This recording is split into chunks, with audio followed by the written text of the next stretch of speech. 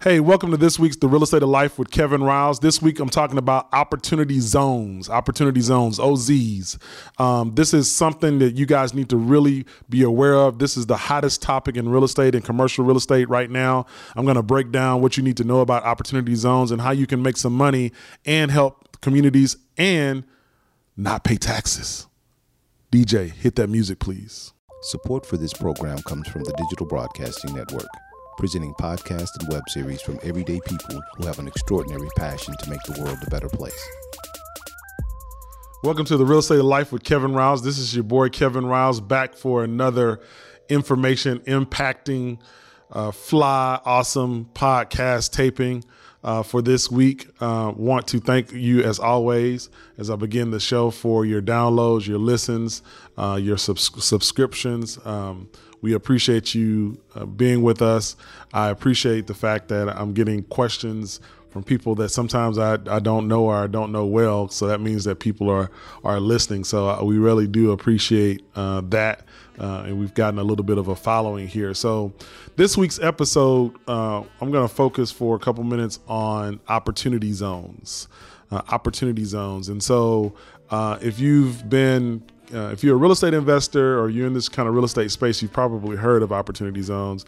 If you're not in this space or not a regular kind of consumer of business information and tax news, which most people are not, then you may not have heard of opportunity zones. And so as a part of the Tax Act of 2017 that was passed, one of the provisions was a concept called opportunity zones and opportunity zone funds. And so what opportunity zones are zones or areas in cities and in rural areas that have been designated by that state in absentia by the federal government as a zone where if you invest or if a fund invests in that particular area by doing either ground up construction or purchasing existing real estate or even investing in businesses, then there are significant tax benefits to that. And so this is an opportunity zone is essentially an economic development tool.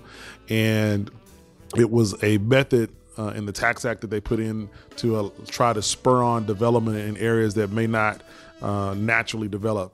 So there have been many attempts over the years to be able to do this in the past. I teach one of the classes I teach at Prairie View A&M University is called Community Development Finance. And in that class, we talk about the different tools that is used or are used, I should say, for community development, which essentially is economic development. And so you've had enterprise zones where if you start a business in a certain census tract, you get certain tax write-outs. You've had hub zones where, again, kind of that same deal.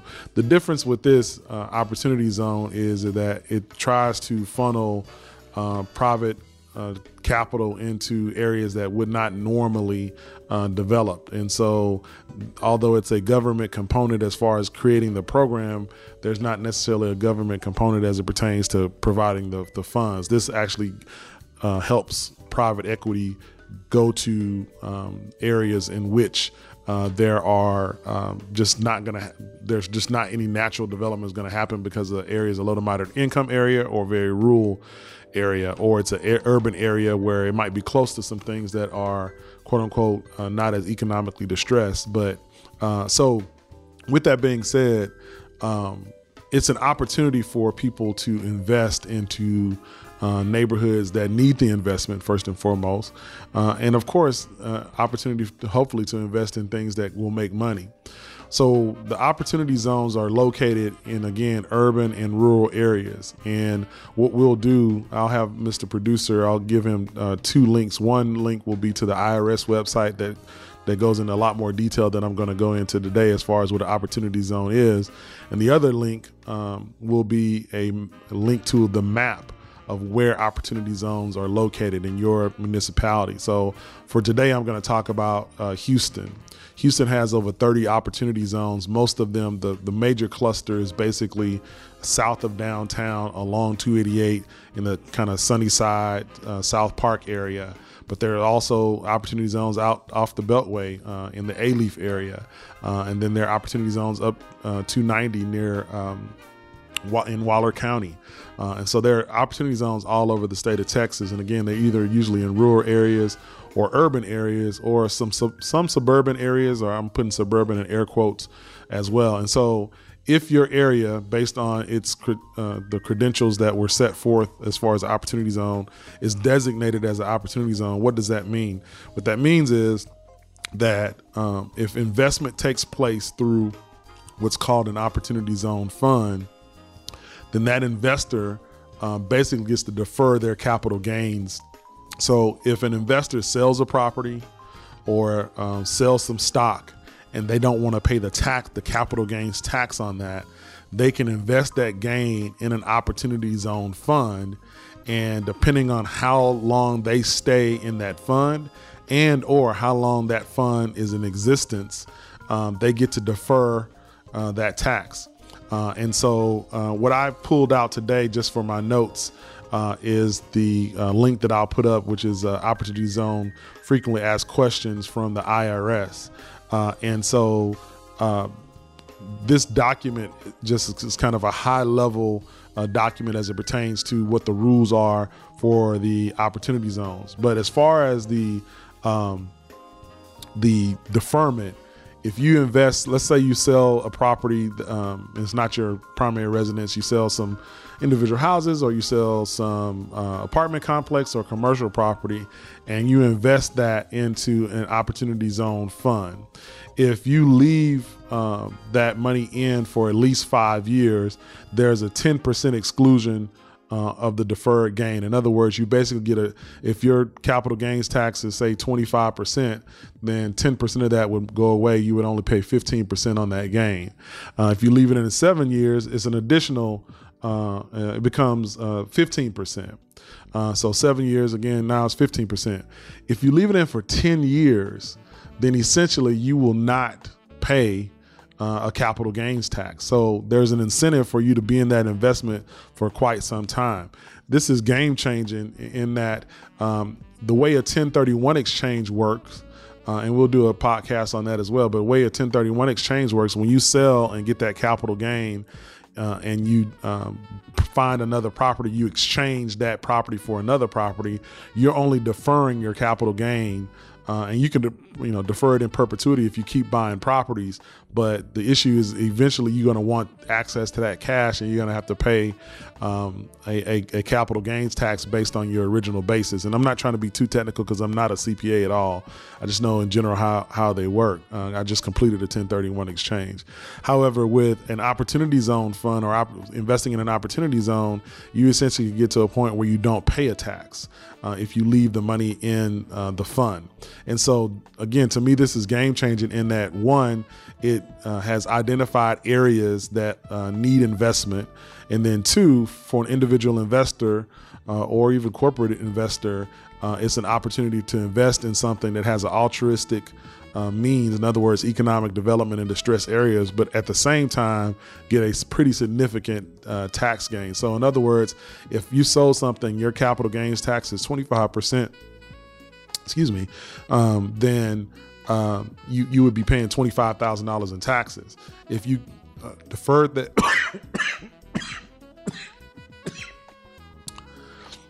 excuse me, Mr. Producer, that's the first time that's happened. If you defer that tax for through Opportunity Zone, then you could end up not having to pay that tax. And so that's pretty significant in terms of capital gains. And so the way the Opportunity Zone works as far as being able to take advantage of it is that you must invest in a certified Opportunity Zone fund. A certified Opportunity Zone fund. So in other words, this is not just you going to buy property in an Opportunity Zone. You have to buy property in a certified Opportunity Zone fund. So the question may become, well, where do I find these certified Opportunity Zone funds? Well, if you're in real estate right now, you're either getting emails or getting phone calls about people that have funds. However, most people don't know how to create a fund. And to create a fund, essentially you create an entity, a corporation or an LLC or a partnership. And right now the IRS has finally come out with the rules to be able to self-certify that fund, which basically means that you create a fund, create an entity just like you normally would when you buy a property. So for instance, in my particular case, I'm building a duplex right now in Sunnyside. I created Alvin Investments LLC to own that duplex because it's an investment for me. Well, when I do my taxes, there's a form that the IRS has created that would allow me to self-certify that particular entity as a qualified opportunity zone fund. Even though it's a single member fund, I could actually certify it myself. So there's no quote unquote underwriting for that fund. And basically the rules of the self-certification is that you would submit that particular document with your partnership or LLC tax returns. And that document basically asks you a series of questions. One, where is it located? Obviously, because it has to be located in the fund. Two, what percentage of monies are in the fund dedicated to an opportunity zone? It must be at least 90% dedicated to the opportunity zone fund. And then some other questions, but those are the two major questions. And so again, this may not be the most exciting information for, how the technical part of it, but it's game changing if you have an opportunity to be able to do some altruism and make money at the same time. So what I've seen out there, in this particular opportunity zone fund arena have been literally billions of dollars are being sought after and put in funds so that these projects can be done. Right now, what I'm actually seeing is that they're having an issue more so with finding projects than finding money, because nobody wants to pay capital gains tax. And so there are plenty of funds out there, but not enough projects because, again, these are areas that have some difficulty in terms of why natural development hasn't taken place or economic development hasn't taken place in the first place. So even in the area I just talked about in Houston, I always tell my students at Prairie View, and this is kind of land development or real estate development 101, businesses follow income. Businesses follow rooftops. Rooftops produce income. And so if the rooftops in a certain area don't produce a certain amount of income, you therefore have an issue where businesses don't necessarily want to locate or developers don't want to develop because they won't be able to sustain what they're developing. So developers and investors are having to think about what types of projects they want to be able to do in these particular areas. And that is kind of coming out, on a kind of multifamily workforce housing type of spectrum so that you can get that. Now, there are a couple of opportunity zone projects that I'm aware of that have gotten some press here in the Houston area. And those projects honestly are in technical opportunity zones, but they're really not for the residents that live in that area. They're in opportunity zones that buttress up against non-opportunity zones and are basically mixed use, multifamily, high-end type of projects. Which is great to bring the tax base up, but they're not necessarily helping the community. And so, what I actually plan to do here is this duplex seems to be, from a number standpoint, not even seems to be, it will be a success. And so my plan is to actually self-certify, raise some money and scale up and build some additional duplexes with my own opportunity zone fund. When I say my own, I'll be the sponsor of it and be able to sell investments in it. So this is something that you really want to pay attention to. Right now, this is the hottest thing going in real estate. The hottest thing going in commercial real estate is opportunity zones. In fact, at Prairie View, we're probably we will be dedicating our whole fall semester in all of our classes to some aspect of opportunity zones. And for my people of color out there, a lot of times we don't get to participate in wealth building activities in our own communities. And this is one area where we could essentially do this. You don't have to be a gazillionaire to be able to invest in opportunity zones. And depending on the fund, as little as $2,000, $5,000, $10,000, things of that nature, depending on the way the fund is set up, can be invested. So I highly recommend that you get additional information about opportunity zones because you want to be able to participate in the altruism of this, altruism being the goodness of this in trying to change neighborhoods, but you also want to be able to make money. And these funds work just like any other fund. If you invest in a particular fund, you want to be able to invest in something that is going to produce you a return. And so therefore, you can make money and build wealth as well. Probably the most important part of this is that these funds need to be put into action relatively quickly, because the benefit basically runs out at the end of 2026, December 31st, 2026. And so, and when I say the benefits, in other words, setting them up, if you want to get the full maximum amount of deferment, 2026 is the end of it. And so, again, if you get a chance, look below. I'm going to send Mr. Producer so he can provide links to where the opportunity zones are. Frequently asked questions about opportunity zones, so you can kind of read up on them, and then we'll put some information out there as to the potential fund that I'm setting up as well. And this is not an advertisement for me. I really just want you guys to know about opportunity zones, because again, I think they're wealth creation and tax abatement tools, all in with altruism. It's very seldom you get all three of those in one investment. So with that being said, that was my little primer on opportunity zones. I hope this was helpful information. Look below for those links. For those of you that are listening and not watching the video, if you go to kevinriles.com and click on podcasts, you'll see the video for this, and we'll have the links below. Oh, by the way, I forgot to mention one other thing. You can invest in opportunity zone funds with stock and other things. Now, that's kind of above my pay grade. But one thing you can do is, if you have some stock out there that say that's not performing, or mutual funds that's not performing, but you've made a profit over time, you can sell that stock or sell those mutual funds or sell that investment.